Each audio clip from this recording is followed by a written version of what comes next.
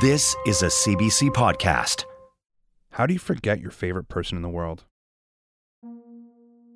30 years ago, my 14-year-old brother was killed by a speeding police car in front of his school. I was 10 at the time, and just a week or two after he died, I started to forget him.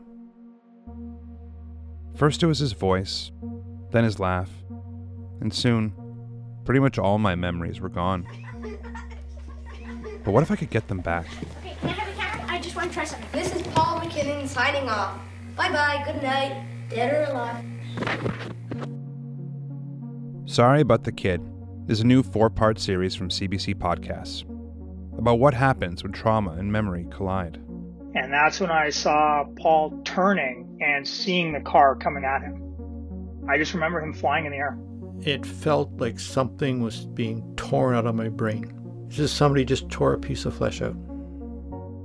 The show is personal, but it's also about how loss defines us all. You know, I know now that it's called like the fog of grief, but you know, when you're a teenager, you just don't understand what's going on. Is it ever too late to learn how to mourn someone? And how do you start confronting childhood trauma when it feels so woven into who you are? That's some of what I've been trying to figure out, with help from a grief counselor who has her own connection to my brother.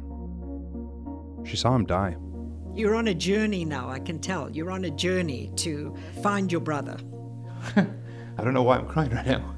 Well, it's very important to you. The more you get through it, the more you're going to remember, I promise you.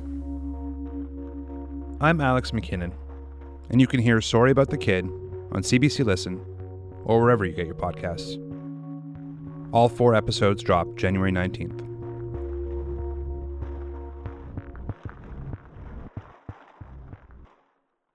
For more CBC podcasts, go to cbc.ca/podcasts.